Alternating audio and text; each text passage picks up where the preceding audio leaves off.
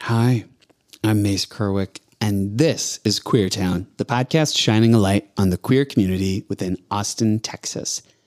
Y'all, I have an incredible conversation for you today with the one and only Joe Chan.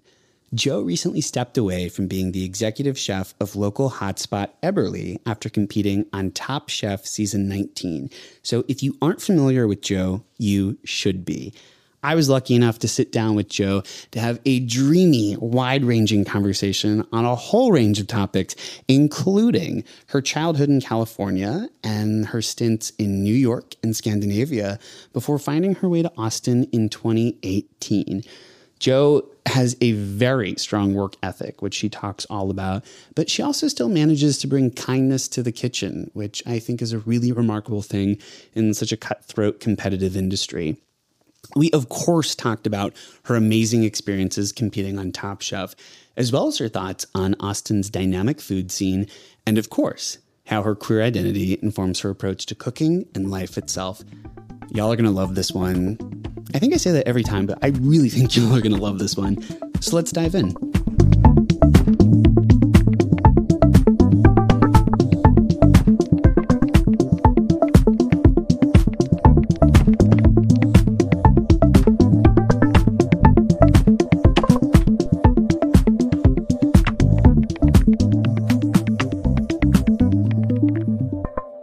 Well, Joe, thank you so much for coming to Queertowne. Yeah, thanks for having me. So you can hear my cat, Oscar. He's probably going to be doing some weird shit throughout. You are welcome to call it out. I like to call them our production assistant. Oh, wow. I know it's really bad. It's so bad. It's so cringy.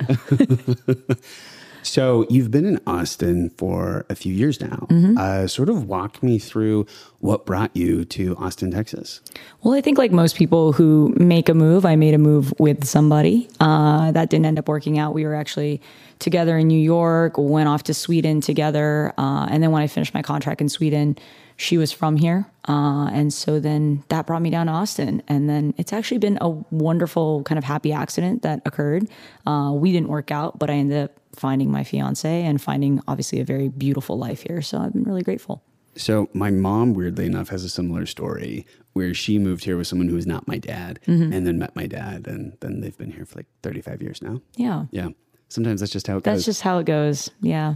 So you came from New York, is that correct? That's right. Yep. Okay. So what in your mind was alluring to stay in Austin?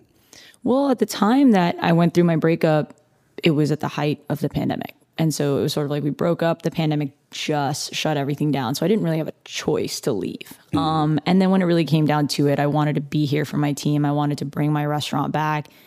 I wanted to sort of, survive it together. And it felt wrong to leave at that point. And so, and then I found my fiance, and then I found even more reason to stay. And so, Austin has been such a wonderful community to me, embracing me, really rooting for me in a way that I didn't expect when I moved to Texas. Mm. And so I've just been, like I said, really, really grateful. That's great to hear. So I am curious about your fiance. Were you on dating apps, or like how'd y'all meet?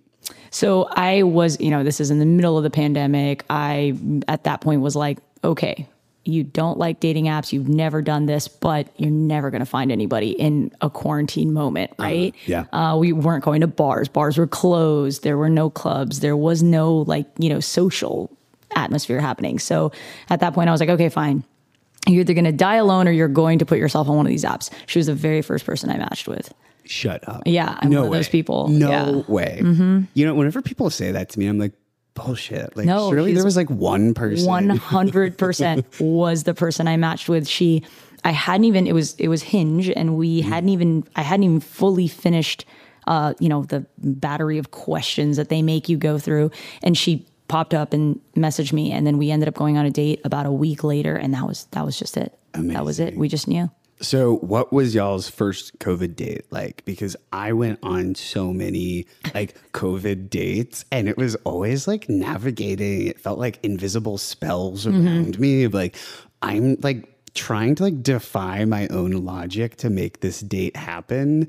Some of them were really fun. Others were like, oh, this was a bad idea.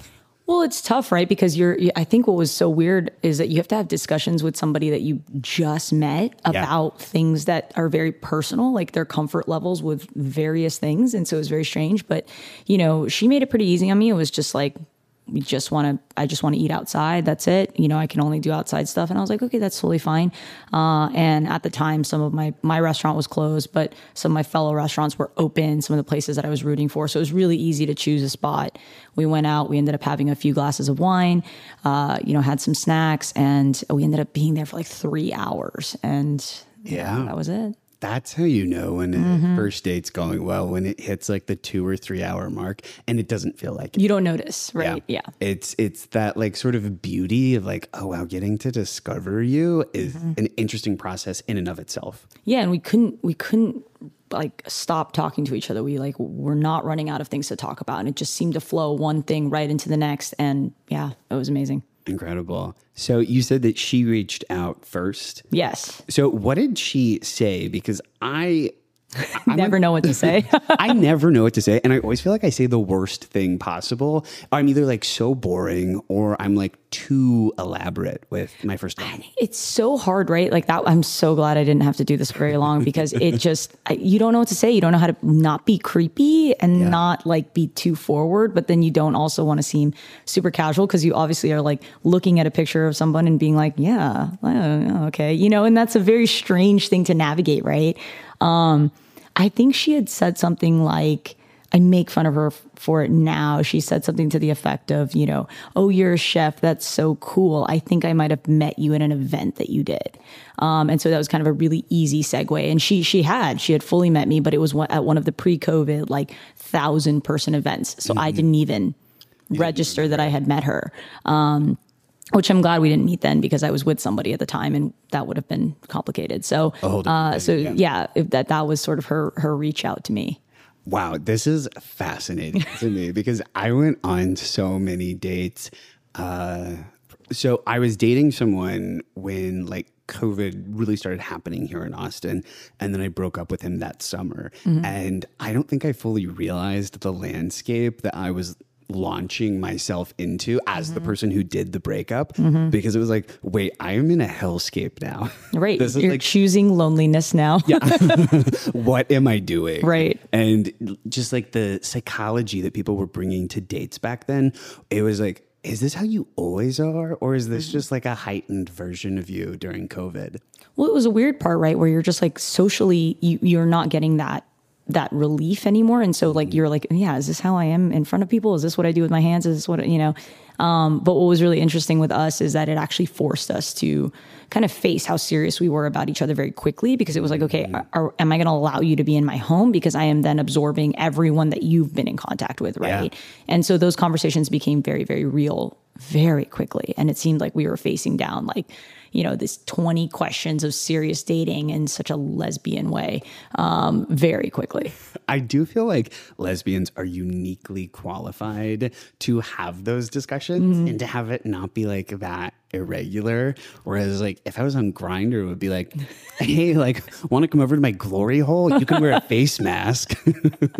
No, totally. I think with my fiance and I think both of us were ready. We were, I was 31, she was 36, I think at the time. And we were both just we had been in long-term relationships. We had done the whole thing. We knew what it looked like when it didn't work out. And so it felt like even on that first date, we were like, do you want to have a family? What do you want to do with your life? Do you want to stay here? And it was very serious right off the bat because we didn't want to invest more sort of emotional capital into something that wasn't going to work. Totally. Right. Because it is sort of work that you have to put into it. So much work. And I was recently talking with my therapist and it's you have to onboard someone when you're dating them because it's all of these conversations we've been talking about so far, but it's also at what point do they meet the friends? At what point is it they're fully integrated into your life and it's no longer just someone you're casually dating, but it's a true life partner. Right. And also the older that we get, I feel like the amount of stories that I have to tell you is growing, right? And I'm just like, oh, am I about to divulge the last 30 years to you? Or is this really going to, is this worth it? Yeah. I would love to talk about your queer identity specifically. So how old were you when you came out, and how did you identify at that point? And has that changed at all over time? I want to say, I feel like the people I went to high school with have a better recollection of how this went down than I did, because I think I just blacked out during that 6-month period. I think I was 16 or 17 when it happened. And I was like sitting in like a social studies first period class, whatever. And, it just had occurred to me. I'd had this like series of weird feelings, as all young little gays do, about people that I wasn't necessarily supposed to have feelings about, right? And then I just wrote it down on like a note to my friend. And I was like, what if I was gay? And I like passed the note to her. Oh. And she was like, what if you were? And just passed it back. And she had created, like, lovely way, had created this space where I could talk about it, which was really hard in a private Catholic high school in the middle of suburban LA. So, it was, that was sort of it. It just kind of came as this realization. And then it felt like a whirlwind week of just telling everyone in my life. And once I had grasped that sort of label, it suddenly became like everything was easy. Like that was the answer, right? That was like sort of like that missing blank thing that I had been feeling for so long. Mm-hmm. And then that just kind of filled in. And I've just always been like a classic gay. I don't know. There's a lot of letters floating around now, a lot of different things. And I've just always been like, I'm gay. I think maybe that's also because I grew up in California and went to university around the time of Prop 8. And so it just felt like a very us versus them kind of thing. And I didn't really want to get involved in like deeper labels. It was just like, this is my community. This is what it is. Yeah, that's so real. Because I do think at that point in time, I don't know, I felt like I really cherished my early like queer spaces. And for my high school, it was the GSA, the Gay Straight Alliance. And so similar to you, it's like that initial wording, there is such warmth, and it does feel like home in a way, because it's like the first home outside of like my own home that I grew up in. Right. No, totally. I think for me, it was really once I got to university that, we had our student union and all of this. And all of a sudden, it just felt like I was surrounded by people who looked like me, and we could joke about the ways in which we were and the things that we did and the things about our community. And it just felt so free. Incredible. So I love to ask this of people, but do you remember your first like gay fictional character crush? Oh, gay fictional character. God, who was even on TV at that point or in books? God, I don't know. I think I remember my first real person crush. I don't think I remember a fictional crush. Yeah, for me, it was definitely Ewan McGregor as Obi-Wan Kenobi. No, really? Yeah, I actually had like a dream about him after seeing The Phantom Menace. Wow. It was like, I was in second grade at the time, and it was like kind of like a naughty dream for like a second grader to have, where it was like Obi-Wan Kenobi's shirtless, and we're like hanging out by a pool somewhere.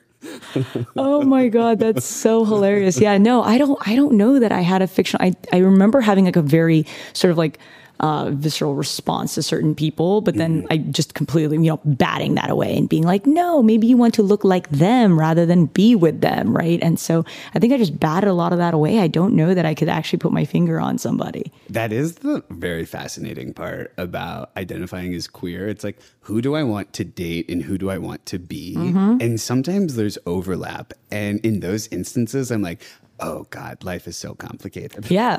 Do I just want all of your clothes, or how is this working? Yeah. Yeah. Do I want to like take your clothes off? Like, where am I going with this? I don't even know. So you grew up in California. What brought you to New York? So I grew up near LA, went down to San Diego for university and then culinary school. And then when it was time for me to go off to my externship, they kind of asked what I wanted. And I was like, I just really want to go to New York. It doesn't have to be right now, but I'd love to do that. And they were like, well, we actually have a former student who's at a restaurant in New York, and we could send you to him. And I was like, oh, well, that'd be amazing. So I packed 2 suitcases and left everything and didn't have like $1, and went and became an intern at what ended up being Nobu 57. And so my first restaurant was a $30 million restaurant, and it was Holy bananas. shit. And I was cooking for celebrities in my first week and cooking for former presidents, and it seemed like everyone was important, and it felt like I was in the thick of it, and that was it. And then 7 years in New York later, it's countless weird interactions. So I have a lot of process questions about just being a chef that I would love to ask you. So I hope you'll humor me with some of these. So what like intrinsically about being a chef is it that sort of like keeps you going back to the kitchen, that keeps you ideating and maybe even getting playful with existing recipes that you yourself created?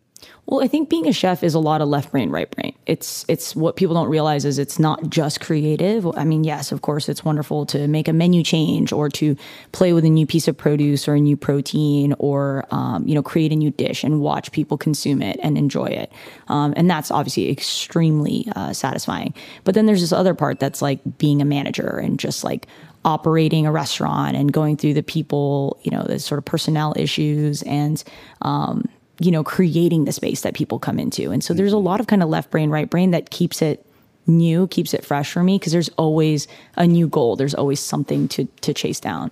And I think that you would have to have both of those elements to be an executive chef, which is your title, right? Right, correct. Yeah. And so you are like the creative director of the kitchen? Is that sort of a way of looking at it? Yeah, I would say I'm like creative director as well as probably being like an operations manager. It's sort of a mix of both. You're also responsible. There's just so many things. It's like, yes, the creative part is what's sort of front and center and what defines you. But then on the back end of that is just scheduling, financial management, all of those things, making sure that everything's coming in on time and training other people and things like that. So there's just so many layers to it that are beyond just the creative. The creative is actually the part that's like wonderful and you stay for, but then there's all these other things that you have to be very good at as well. Yeah, I am really amazed by the ability of like back house side of things to keep all of the restaurants in Austin going. Because there's so many restaurants in Austin. And I feel like you really have to be like fucking innovative to stand out here. And like you've seemingly done a great job of that with your history to date. How are you keeping Eberly interesting? I think it really has to do with, being really innovative, but it's also, community involvement. It has to do with being available to the community at large for nonprofits, for charitable organizations, for being, a sort of restaurants are these pillars of the community, right? And how we can continue to donate our goods or our services or our time to these causes to make sure that they're being seen. I think that's one part of it. I think another part of it is just being really kind to our team. We create an incredible working environment, a great culture, which is the most difficult thing to create because it's a living, breathing thing that changes every single day. And so not that we're not without our run-ins and our odd moments and hard moments with each other, but at the end of the day, we all want to create an incredible product, be a part of something important, and make something sort of bigger than ourselves. And I think that that's what draws us all together. That's got to be a really important guiding light, given these last 2 years and everything that's been thrown at restaurants. I think Eberly was closed for 8 or 9 months? 9 months, yeah. And so it's like y'all had time maybe to like catch your breath, but I'm sure there was also a lot of like financial uncertainties and other things that I'm sure propelled you back into the kitchen whenever the restaurant opened again. Well, that's the thing. During the 9 months that we were closed, it seemed like every 2 months we were considering reopening.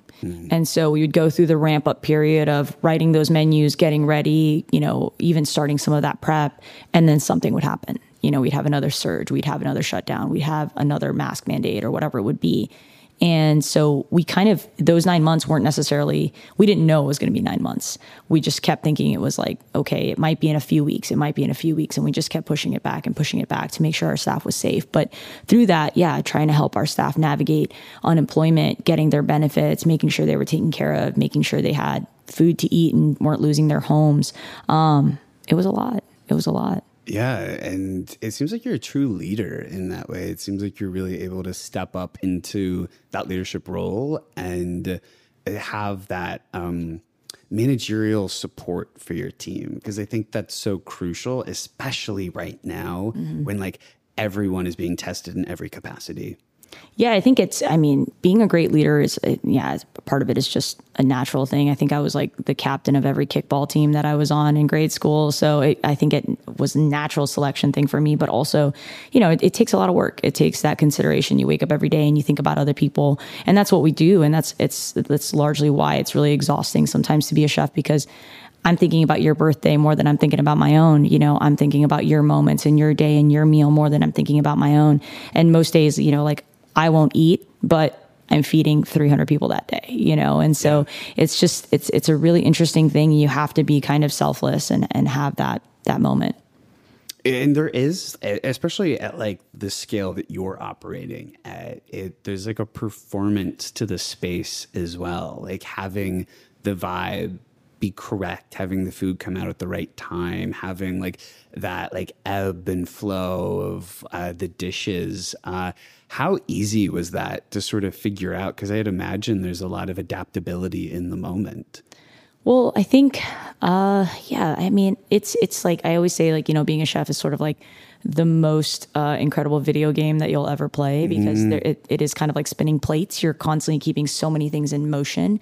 But that's the part of it that I always loved. That part was always the part that I found the easiest. You know, timing out dinner for 300 or 400 people in a night, making sure everything was perfect, catching every little thing. Those parts were always the parts that I sort of like selfishly kept for myself. And those are the parts that I really, really enjoyed, along with the creative parts. And then everything else was sort of what was taken, right?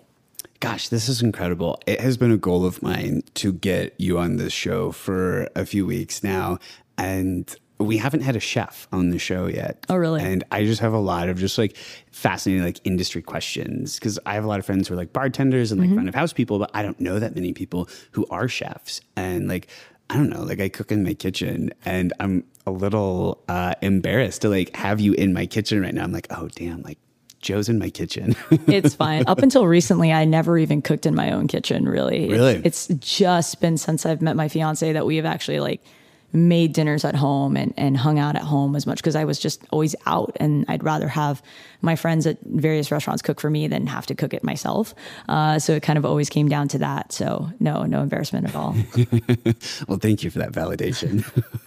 So what is the chef community like in Austin? I sort of have this like fantasy of this like Avengers style meetup of like all of you getting together and just like drinking whiskey and shooting the shit. Unfortunately, that's not what it looks like. That would be that'd be really cute if it looked like that. No, I think the Austin chef community is very warm. I think, you know, it's different in other cities that I've been in. It's been very competitive. You're racing against each other for every guest, for every award, for every, you know, recognition point that you could have. And in this city, it just kind of seems like there's enough space for everyone to have their own thing. And we're genuinely really happy for each other when things happen. So it's just a bit different. It's also quite small. As much as Austin is continuing to open more restaurants and sort of expand as a city, it isn't as massive as some people think. So it's actually a very tight-knit small community. Yeah, growing up here, there was Jeffrey's, and I really feel like that was like the singular fine dining place that was trendy. And then it was like Uchi, happened early 2000s. And then it's just been amazing how everything has changed and grown. And like as a local, that has been my favorite thing about how the city has changed, is like the way that food has expanded life here. Like the quality of life is so much better than it used to be because of the restaurants here. 100%. And I think the great thing about Austin is a lot of the people who originally worked in those places that you mentioned are the ones who have gone on to create a lot of these places. So you kind of see this like, you know, family effect, and the sort of dynasties of these places. So, you know, you'll see on a lot of chefs, especially the ones that are from Austin and have been in Austin, that they worked at Uchi, that they worked, you know, at Jeffrey's. And I think that's been incredible in the ways that that's grown. And then the way that they've embraced kind of us outsiders who have come from other cities to help make our contribution. I am biased because my dad's from upstate New York, but I do think that there's been a really like welcome embracing of some of that like New York, I don't know, like culinary scene here. It's really like changed the way, because growing up, it was like, you know, like greasy spoon Tex-Mex, like kind of like cheap barbecue. I mean, it was all good, and a lot of those places are still open as they should be. But I think that you can have sort of like a life-altering experience with certain dishes now.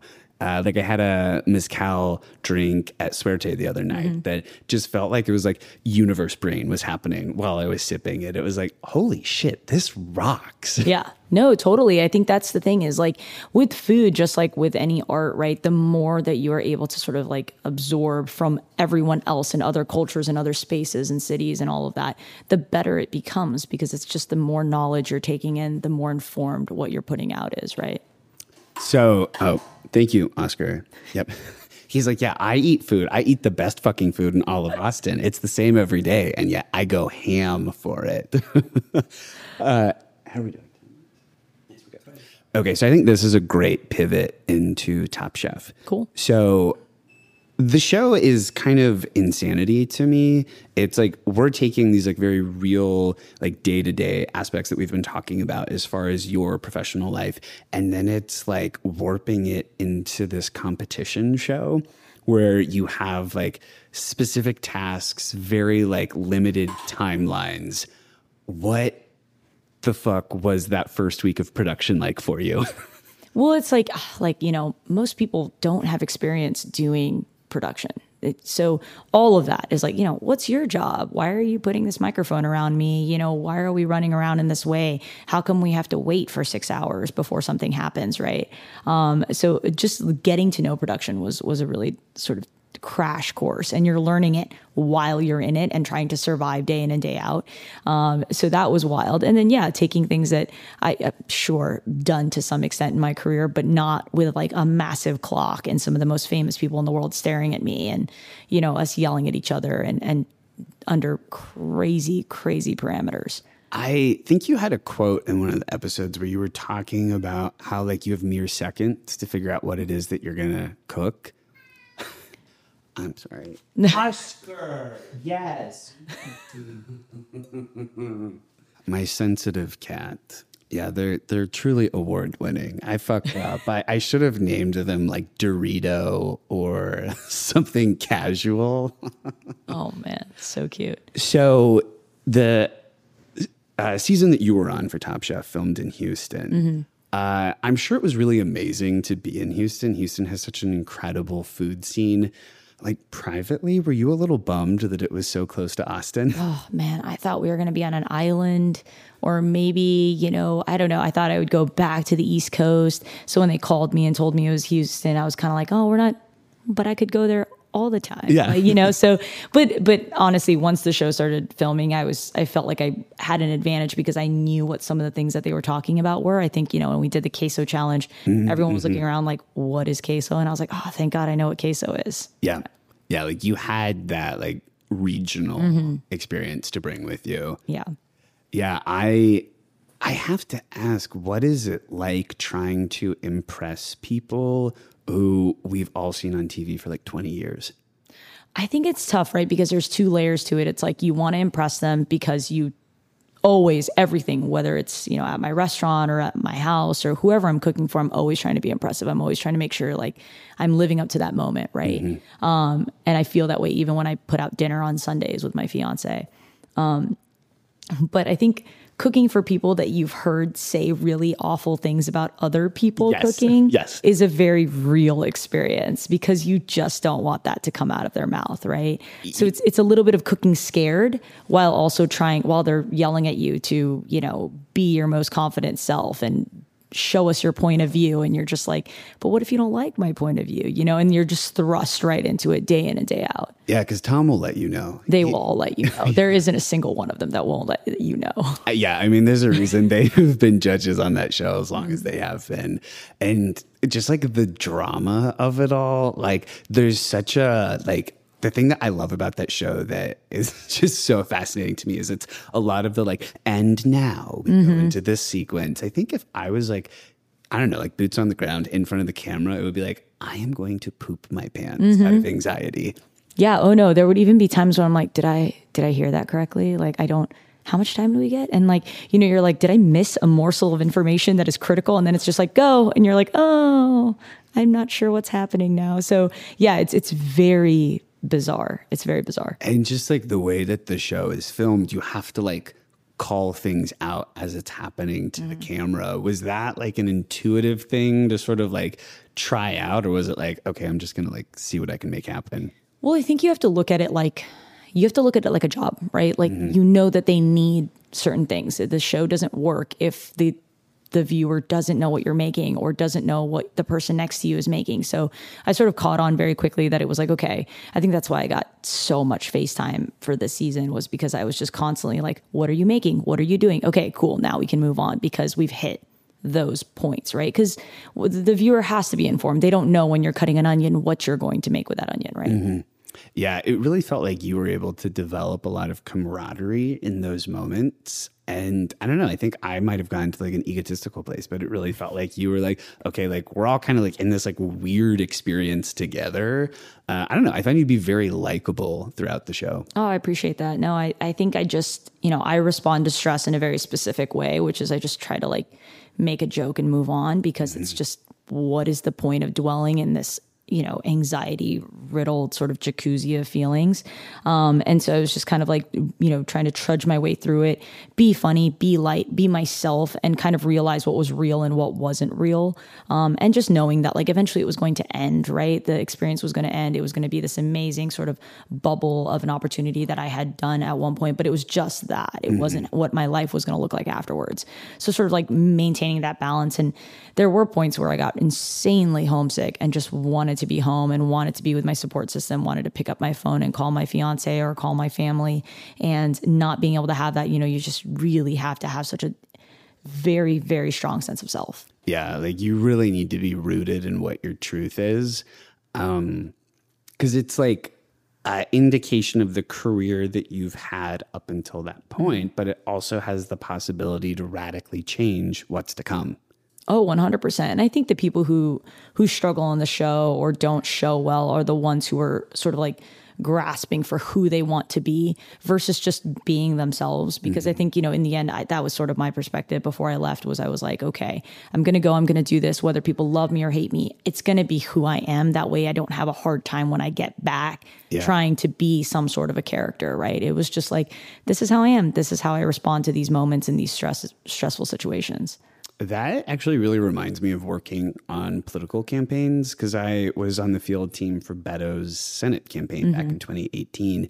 And I had to figure out at some point in that experience what I wanted out of it, whether he won or lost that race. It's like, that cannot be the final answer on what the collective experience over like all of these really intense long days will amount to. Yeah, absolutely. You have to have some sort of like rooted sense of self, right? And for me, it was like every day, just like getting past this moment, being like, you know what you're doing, do this, it's going to be okay. Whatever happens, you have a wonderful life to go back to, and you're going to be okay, right? Yeah, and you seemingly have gone back to that life and are definitely. Okay. Yeah. Very happy to have my freedom back, yes. I bet. How long were shoot days? Was it just like kind of crazy hours? It depended, but I mean, very similar to restaurant days. So, anywhere between 8 to 12 to 14 hours a day. They're long. I mean, they're production days. So it would really depend on, it seemed like the day would start and then whatever happened would happen. And then the hours would just pile up, right? So you're just used to it at some point. Yeah. Yeah. I feel like it would be like day 3. I'd be like, okay, I know what the fuck I'm getting into now. But those first 2 days, that would be a little like, I'm like the new kid at school. Right. Well, it's tough though, because like you'll be in there just for a few days and you've already seen people go home. Right. So you were just also desperately trying to chase it down and be like, I want this to last for longer because I want to do well. But also this is like an insane circus to continue to be in. Right. Mm-hmm. Yeah, there's definitely, God, I'm stuck on that phrase that you said a few minutes ago about like anxiety riddled jacuzzi. I'm like, that is such a clear picture. I'm like, yeah, you're like feeling that water getting hotter. Yeah. It's like, oh, there's like some other people in like the hot zone with me now. Oh, 100%. And the other thing about the show too is that like, you make a decision in a matter of seconds, this is what I'm going to make. And there's no one to bounce that decision off of. At my restaurant, I have a slew of sous chefs that are incredibly talented and, all have palates of their own and can bring their own bits to the restaurant and to whatever dish we're making, right, to make it better. I have an incredible front of the house team that's very real with me about like, I don't think people will like this, or I think people are going to really like this. This is incredible or not. You don't have any of that. And so when you start out and you go to make something, most of the time when you make it, it's the first time you make it. It's not like you make it and you're like, I'm going to adjust this, change it, and then put it out again. It's like that first draft is what went through your brain, came out of your hands, and is now with the judges. Yeah. Right? And I think that's where it becomes a very, very intense experience. And that's like the beauty of the show to me. It's sort of like you get these things that can transcend maybe what you've cooked up until that point. But then there's like, the dishes that they don't like, that they rip apart. And it's like, okay, well, like, I want to like advocate on behalf of these chefs. It's like they were doing the best fucking job they could. Right. But I think that that's also what makes it such a level playing field, right? Is because no matter where you came from, the best restaurants in the world or the smallest places, you come into it with, that's the level playing field. We're all getting the same equipment. We all had the same amount of time. I think that that's what's incredible about Top Chef is it does this sort of like, there's so many different kinds of chefs, and it does a really great job of absolutely leveling that playing field and being like, okay, how can you do your best while mitigating the worst circumstances, right? Mm-hmm. Yeah, it really brings to mind the specificity of the chef experience, that like this element of the show is like a heightened version of your day to day. Oh, totally. So it's like your day to day is so different than mine because I work in production, but like I am not like, dealing with fire and, all of the elements that you get to play with to cook food. Oh, totally. And I think one of the other things too is like, you go and you shop for something and you decide you're going to make something. And, people always say like, why didn't you decide to make something else? And it's like, well, this is all I bought. Like, you don't really have this, because that's one of the other factors, right? Is how much money you can spend. So it's like with $300, you're not buying 4 options, you're buying your singular option, and you got to make that to the best of your ability. Yeah. Yeah. It's like, you're really marrying whatever ingredients you're purchasing, and it's like, it's life, right? Right. Like sometimes they're not going to be perfect. It's not going to be prepared perfectly or whatnot, but that's what you did in that moment. Right. You just got to roll with it. Yeah. And like, there is like a beauty to the theater of Top Chef in a way. 100%. Yeah.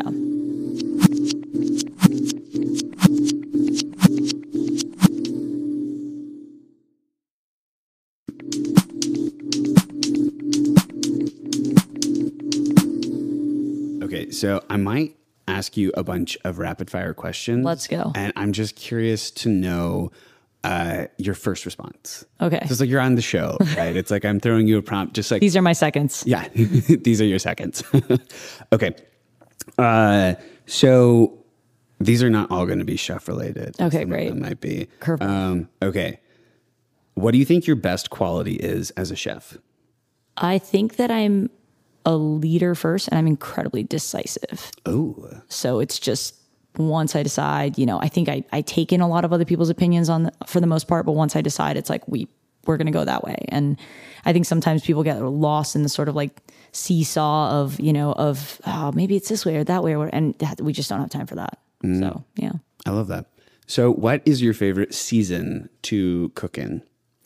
Summer, probably. I mean, I think everyone's favorite is summer. I think that's what's lucky about being in Texas. It's kind of always summer, except when it's like the 3 weeks where we have a snowmageddon. I think I love summer. I love tomatoes. I love corn. I love the berries that come out, the fruit that comes out during that time of the year. It's just, you just have so much to play with. Yeah, it's really like lush as far as like what you get. Totally. So as far as your personal identity is concerned, what do you like to infuse into your cooking? I think, in recent years, I've become more comfortable with infusing some of the things from my childhood and some of the flavors of my childhood. Growing up as like a Chinese Filipino American, like it was just sort of like those are the flavors from home, right? And that didn't come into my professional setting. And I think I talk to a lot of Asian chefs who deal with this kind of identity crisis within food of like, can I thread something that came from my home into sort of a more fine dining or elevated, elegant atmosphere? And it's really tough to sort of thread your two worlds together. So that's been happening for me lately, which has been really exciting. So could you elaborate on a way that you've brought that to life? I mean, let's see. I guess it's just like, like the sort of like sourness that comes from Filipino food, or, like peanut stews that we make, or it's very humble food. And it's really tough to sort of get out of that mentality. It's something that Monique and I spoke about on the show, was trying to get out of that mentality of like, that's for just the home. That's not for public consumption, And I just grew up, feeling like the food that we ate at my house made me kind of like the other, right, at school, because I wasn't getting a peanut butter and jelly sandwich. I was getting like rice with something on top of it that nobody knew what it was. And then my mom would pack me like a mango, and I'd be like, how am I supposed to eat this in front of all these people? You don't really unwrap a mango at school, Mom. Like an apple would have been nice, So I think like getting past those moments and my own sort of, my own struggles with it, it's coming out now, which is nice. I bet that's got to be incredibly gratifying. Mm-hmm. It feels like I'm like fully forming as a human being. So that's nice. Yeah. You're actualizing. Right. Yeah. Exactly. Bringing all your threads together. Yep. So you are queer. You're a chef. How do those two influence each other, if they do? I've been super lucky. I've worked for chefs who have always had space for my identity, whatever that may be, and have always been really open-minded. Like, I think Anthony Bourdain says it in one of his books, it's like the kitchen is the last meritocracy. And I really felt that way when I was coming up through the industry. It was just like, I could get a pasta out in 6 minutes. I could cook a steak to medium rare. I could do all of these things, and I was very fast. And so nobody really cared so much. I was in really different kitchens where I was the only person who looked the way that I did. I was in kitchens where everyone looked a little bit like me. And it just didn't matter because of that. Not to say that that's the way it is for everybody. Everyone has sort of a different experience, but I think I had a little bit of an easier go at it than probably most. Interesting. So you grew up in California, and then you worked with Jonathan Waxman in New York, who is like kind of known for his like California inspired cuisine. Was that like sort of your segue into working with him? Yeah. So I was working at Nobu, and I just kind of felt like, I was making the same thing every day, which, oh God, now how many of my cooks have said that to me? It's so frustrating. But, that is what we do, right? You're making the same thing every day. But it just didn't feel like the menu was changing. It didn't feel like it was evolving. And I was looking for something different. And, Jonathan kind of came along. I met one of his sous chefs while I was out one night, and he was like, we literally go to the farmer's market 3 or 4 times a week and derive our entire menu from whatever we find. So whatever's there is whatever's there. And I was just like, wow, that's such an experience that I really want to have. And it was true. We went one day to the market, and on the way to the taxi, I like dropped a flat of cherry tomatoes. So there were no cherry tomatoes on the menu that day. It was just, it was such a rewarding experience to actually see how what we were purchasing, we were like touching it, we were choosing it, and then we were creating something that day and putting it out. And it was so, so gratifying. Yeah, there's a specificity to it that I think would be incredibly invigorating, because you're getting to have such a special connection with who you're feeding. Yeah, 100%. It's like you are curating everything, right? You're curating the full experience. And I think that was so incredible. It was so like invigorating. It made me feel passionate about food. It made me feel like I wasn't just like a cog in a machine, right? Yeah. And it sort of created the launch pad for the rest of my career. What was the first moment, if you can precisely pinpoint it, where you thought, my creative vision is like fully forming in front of me?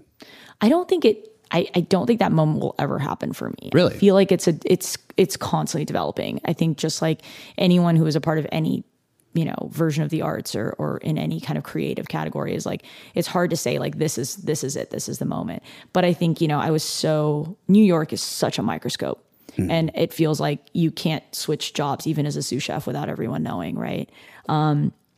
And so in order to kind of get away from it, I went with Marcus Samuelsson off to Stockholm, and I was in Sweden for 3 months, kind of being his creative director over there. And I was able to be in this bubble where I was literally half a world away from everyone that I knew, and I could just make things. And if they failed, they failed, and no one that I knew about it. And if they were wonderful, then I could sort of like put that away in a lockbox. Like that worked. And so that was really the first time that I started to feel so connected to my creative self. Because I think up until then I was so scared to try because it just felt like everyone in the audience was someone that I knew. So, to get to that point was really difficult for me. And now since then, it's like, I just trust my instincts a little bit more. Yeah. I think that you clearly have proven that Yeah. you can do that. I hope so. Yeah. It's fascinating to hear you talk about like the sort of question mark inherent to your philosophy with cooking, because I am a writer and I wrote and directed a play in 2019. And that was my moment of like, oh, I can fucking do this. Like I am actually seeing my creative vision executed in front of me. But yeah, it's like we have different mediums. You're working with food. I'm working with dialogue and lights and these things that I can't actually control. Right. But again, like with anything like that, once you see other people buy in as well, and you sort of like, it becomes a community effort and you feel validated in that space. And hopefully you're with people who are validating that, it changes, right? It changes within you. But as a creative person, it's really hard because when you're just like within your own four walls, you're just like, this is so safe. And then once you kind of like let it out of the box and let other people have their critique of it, of which most of those people have no skin in the game. It's like the Yelp moment, right? Oh, yeah. And you're just like, wow, that really hurt. That like, I put a lot of care into whatever it was that I created just to watch someone who could care less absolutely destroy it without even batting an eyelash, right? We have talked quite a bit about that on Queertowne because there's something so like disgustingly American about having a deep knowledge in something that like other people love to shit on. Oh yeah. It's like being like a nerd about anything, whether it's food or comics or cats, like whatever your like deep, like personal obsession is, people love to just like pick that apart. And it's like, why can't we let people just be passionate about things? Well, that's the thing, right? It's like, yeah, 100%. I want every day we sort of suit up in the kitchen and we want everyone to have an incredible experience. We want to be perfect. But sometimes, when you're shitting on that salad, a 19-year-old kid who just started cooking made that today. And we've been training him and trying our best. And, he like cried on his station earlier today because he was so nervous about going into service. And then he gets to pull up Yelp and see you absolutely eviscerate him, without knowing that it was this 19-year-old kid. Yeah. And I think that that's what's really tough is that, and what I was kind of hoping after the pandemic, sort of, the initial pushes of the pandemic was with all the struggles that restaurants went through, that people could kind of drop that veil a little bit and see a little bit more of the person and the human that was making it, and that they also had a life and a goal and feelings. Yeah. And validity. Yeah, totally. And like food is complicated. It's ever changing. We are dealing with a lot of implications of climate change in all aspects of life right now. But I feel like there's this aspect of fine dining where people are like, oh, but that doesn't exist here. Right. It's a vacuum because I spent a certain amount of money. And I think that, of course, I mean, I grew up a very poor kid in California. We never went anywhere to eat. So I, more than anyone, totally understand what it means to trade $1 for a product, right? But I think, sometimes the margin for error is very, very small with us. It's a few flecks of salt. It's like a swath of olive oil or whatever it may be. And I think it's just, if we could just be a little bit more human about it. I think the important thing, and what we always say in my kitchens, is we're always just like, we're going to assume, it's the thing I say to cooks on their very first day, is I'm like, I am going to always assume that you are doing your best. And I hope that you'll always assume that I'm doing my best. And that's kind of the best that it's going to be, right? The assumption is that nobody is trying to kind of phone it in. I love that. That's so inspiring. And I think it must be really empowering to people who are working for you to be like, yeah, I know that there's a human who I'm interacting with instead of just like a manager or an employer or whatever that title difference is. Yeah, we try. It's really, really hard.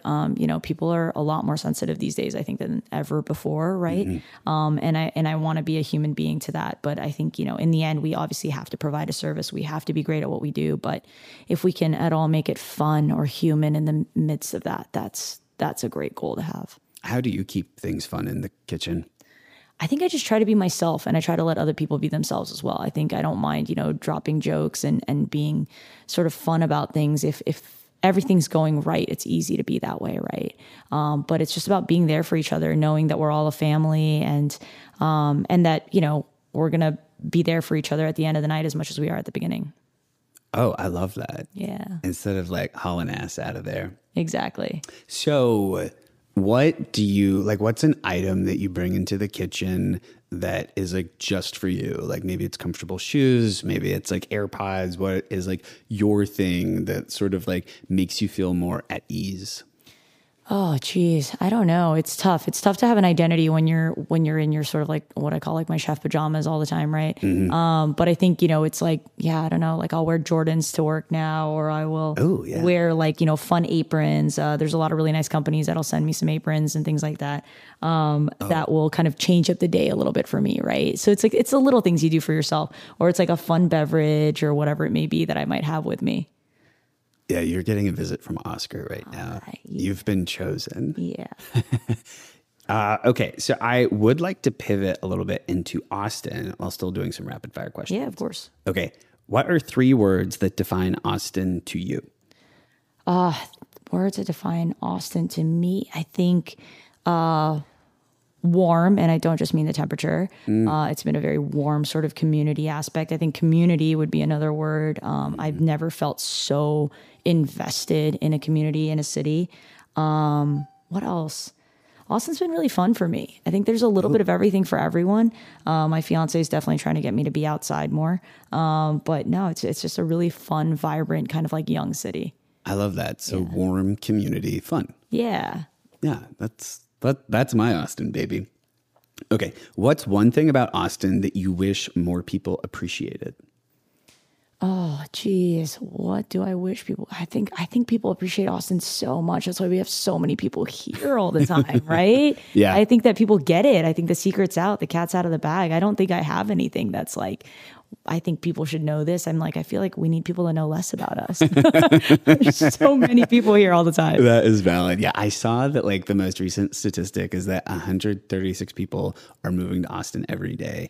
And it's not just that. It's like how many people are having their bachelor parties here? How many people are having their moment here? yeah, Whatever. their moment. Their That is such a good way of encapsulating it. Yeah. It's like they want that Austin moment. They want like the photo. They want the vibe. They want the experience. Yep. They want a paddleboard by day, drink on rainy at night. They want that moment. And then the rest of us who actually live here are like, don't go out this weekend. They're all here, That's why I've started to love Mondays in Austin. Mondays are incredible. Yes. It's like, it's amazing because growing up, Austin was not a hospitality town, but it's become one. And now I like love my Mondays. Like I go on like 2-hour-long evening walks. I just sort of like make it this thing where I'm like, no one wants to hang out with me. I just get to like be myself without performance. And it's so nourishing. Oh, totally. Those are my days off, is Sunday and Monday. So Sunday is a day that like I stay in my house. That's my like inside day, right? With my dogs and my fiance, and we make dinner. And then Monday is like mornings are like chore day because not everyone's at the grocery store now. Yeah. So that's nice. And then Monday nights is like, the only night that I will like venture into downtown or have a nice meal or do something. Yeah. So this is actually a question that I was going to ask you, but you basically just told me. I'm still going to ask it though. What does your ideal off day look like? Ideal off day. It usually involves, my dogs and my fiance. That's pretty much it. That's perfection for me. I think a few years ago, I would have said like going to get a cocktail at a nice cocktail bar and then having a fancy dinner and then maybe going out afterwards for a show or something. And now I've totally turned into one of those people who's like, I would love to watch Great British Bake Off while hanging out with my dogs and drinking a fine bottle of wine with my fiance. That sounds like heaven. That's how I know I'm getting older. Oh, totally. And I feel so okay with that. I'm like, embrace let's it. lean in. Well, I think for most of us who had that time in our, like I got to be 20 in New York. Like I had my moment. It's okay. I'm fine with that. I'm good to pass now. And I'm so content to have like a nice bottle of wine at home and just feel that, Yeah, like really cherish it for everything it is. My whole like friend group, our thing right now is you don't always have to do something interesting to be an interesting person. Yeah. And I love that philosophy. It's like so liberating. Like I can feel bored. I should feel bored. Like I should aspire to feel bored sometimes. I would love to feel bored. I'm sure with everything going on in your life, that is a luxury right It's now. a little bit of a whirlwind. Yeah. I would love a day to my fiance. She's an English professor. So she's always getting on me about reading.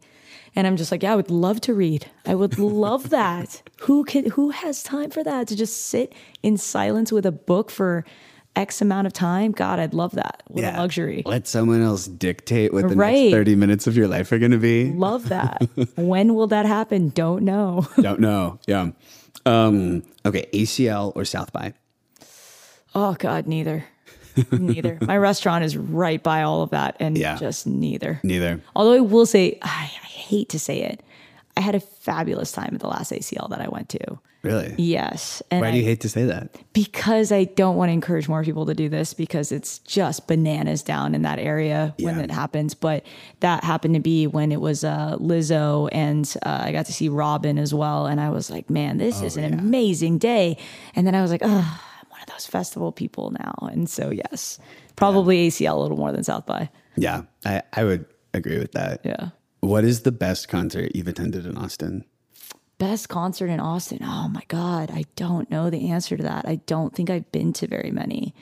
I don't like crowds, which is a struggle when going to shows. Yeah. So I don't know that I have an answer for that. I'm getting that way. I didn't used to be, but like since 2020, I do not like being in the middle of crowds. It's like really heightened my social anxiety. And I will say I went to New York a few weeks ago, and I went to a seated concert for Perfume Genius. Incredible. We need more seated concerts. Seated concerts, 100%. I think about the things that I did in my 20s and the crowds and I was just like, my God, how is that even safe? Like from a fire safety standpoint, right? And then I'm just like, now as like, I'm just like, yeah, I'm one of those people who's like, is there a seat? Are there lines? And then I'm like, ugh, I'm out. Yeah. It's an interesting qualifier when I'm looking at venues now. Because I went to Spoon's secret show at Mohawk last year, and there was like a full-on fight that happened because someone was like trying to go to the bathroom and someone else felt like very not okay with that. And I'm like, these 45-year-old white guys are going to take each other out. Oh, totally. This is not healthy for anyone. Right. No one wants to be here right now. No, at the Spoon show. Right. Okay. So what do you think your best quality is as a chef in Austin? As a chef in Austin, I think I'm really rooted in the community here. I think I really care about the community. Like, listen, I love the people who come into my restaurant, their birthdays, their anniversaries, their moment, their day. It's important to me. But being able to highlight what's going on in the world, or, whether it's being a part of No Kid Hungry or being a part of communities in schools or all of these different organizations that we lend our hand to, that's what's important, right? That's what, like, when you have a platform, and not that I ever thought that chefs would have this platform. When I was growing up, this is not what I thought being a chef was going to look like. I thought I'd be sort of like in the underground, and that's what I wanted. And now we're just so thrust at the forefront, especially now for me. But, if we can use that platform to make things a little better for people, I think that's really important. And I think you are. Trying, yeah. I would not limit yourself. I think you are accomplishing. Yeah, I think, there's a lot of really great organizations here in town, groups like Urban Roots and stuff like that. And so wherever I'm needed, I think I do my best to field every call that I possibly can and be available as much as possible for our community. That's incredible. That's such a great answer. Okay, this is a question that you don't have to answer, but I'm going to ask it to you because I think it's sort of the root of what Queertowne is all about. What's a lie someone else told you about you that you once believed to be true, but you now know to be false? Oh, God. My fiancé and I talk about this all the time, how we feel like as we were growing up, because, she's so incredibly accomplished, has her PhD, is a professor, is just so brilliant, and obviously what it takes to be a chef at this level. I think we were just told so many times when we were growing up that we were too demanding, that we were too, like, that what we were looking for in a relationship didn't exist, right? And a lot of the people that we were with were like, you have a very false, we both got this, you have a very false sense of what a relationship should be, because you either came from sort of an unhappy home or never saw a very successful relationship, or because you have such high demand on your own personal life that you don't know what it's like to share a life, right? And we met each other, and part of what connected us so quickly was we never felt that way about each other. We finally felt like the demands that we had were met by somebody else. We have a very intense, very demanding relationship. But in a lot of ways, it's the easiest relationship I've ever been in, because she gets it when I'm super fueled by my work and thrust into it, or when she is writing and in the midst of her book, we give each other those spaces. We don't have to explain them. And I think in the past, we've just been told so many times that we were too demanding, that we were too much for someone, to handle. And so I'm really glad that I found somebody that made that false. Yeah. Yeah. And that's such a gift to like knowingly shed. Mm-hmm. Because I think that, there is something about being so driven in our professional lives and how that can, I don't know, create insecurities within relationships with people who are just like, they operate a little differently. Right. And I think it's so easy for people to sort of see something in somebody else. And not that I thought that anybody was being malicious, but I think it's easy to point at it and say, that's how we're different, but that's how you're wrong. Right. And especially after a battery of like failed relationships, you kind of start to believe that narrative. You're like, well, maybe that is the sort of like caution tape on me, is that, these are the things about me that are wrong and that somebody's got to work through. And I think one of the beautiful things about being with my fiance is it's the first time where I felt like I didn't have to apologize for the things that felt so inherently me, the drive that I had, the ambition. It didn't feel like something I had to be like, well, I'm really sorry that I am going to stay at work late tonight.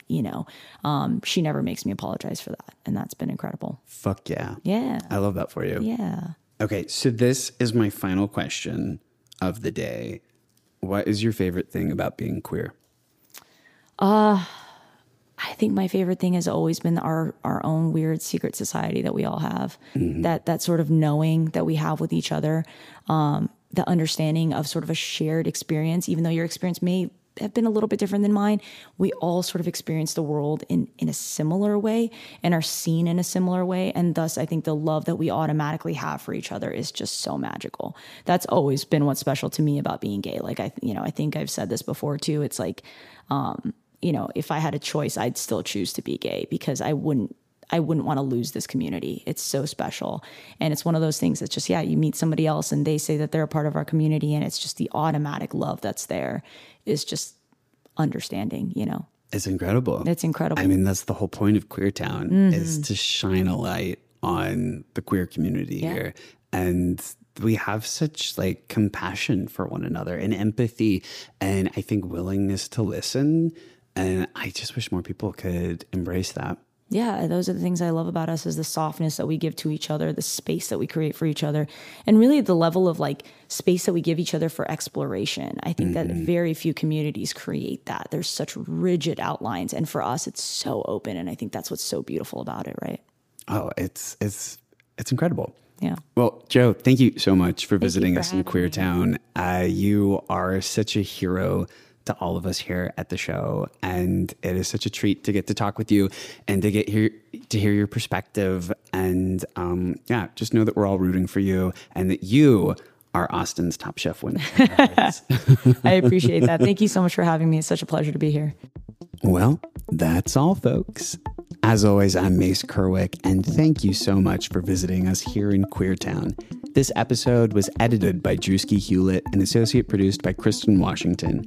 I'd like to give a big shout out to everybody who's commented, who's subscribed, who's shared this podcast with their friends and family, because we absolutely love getting to sit down with the movers and shakers of Austin's queer community and are so grateful for the opportunity to continue doing so. Y'all can back now, you hear?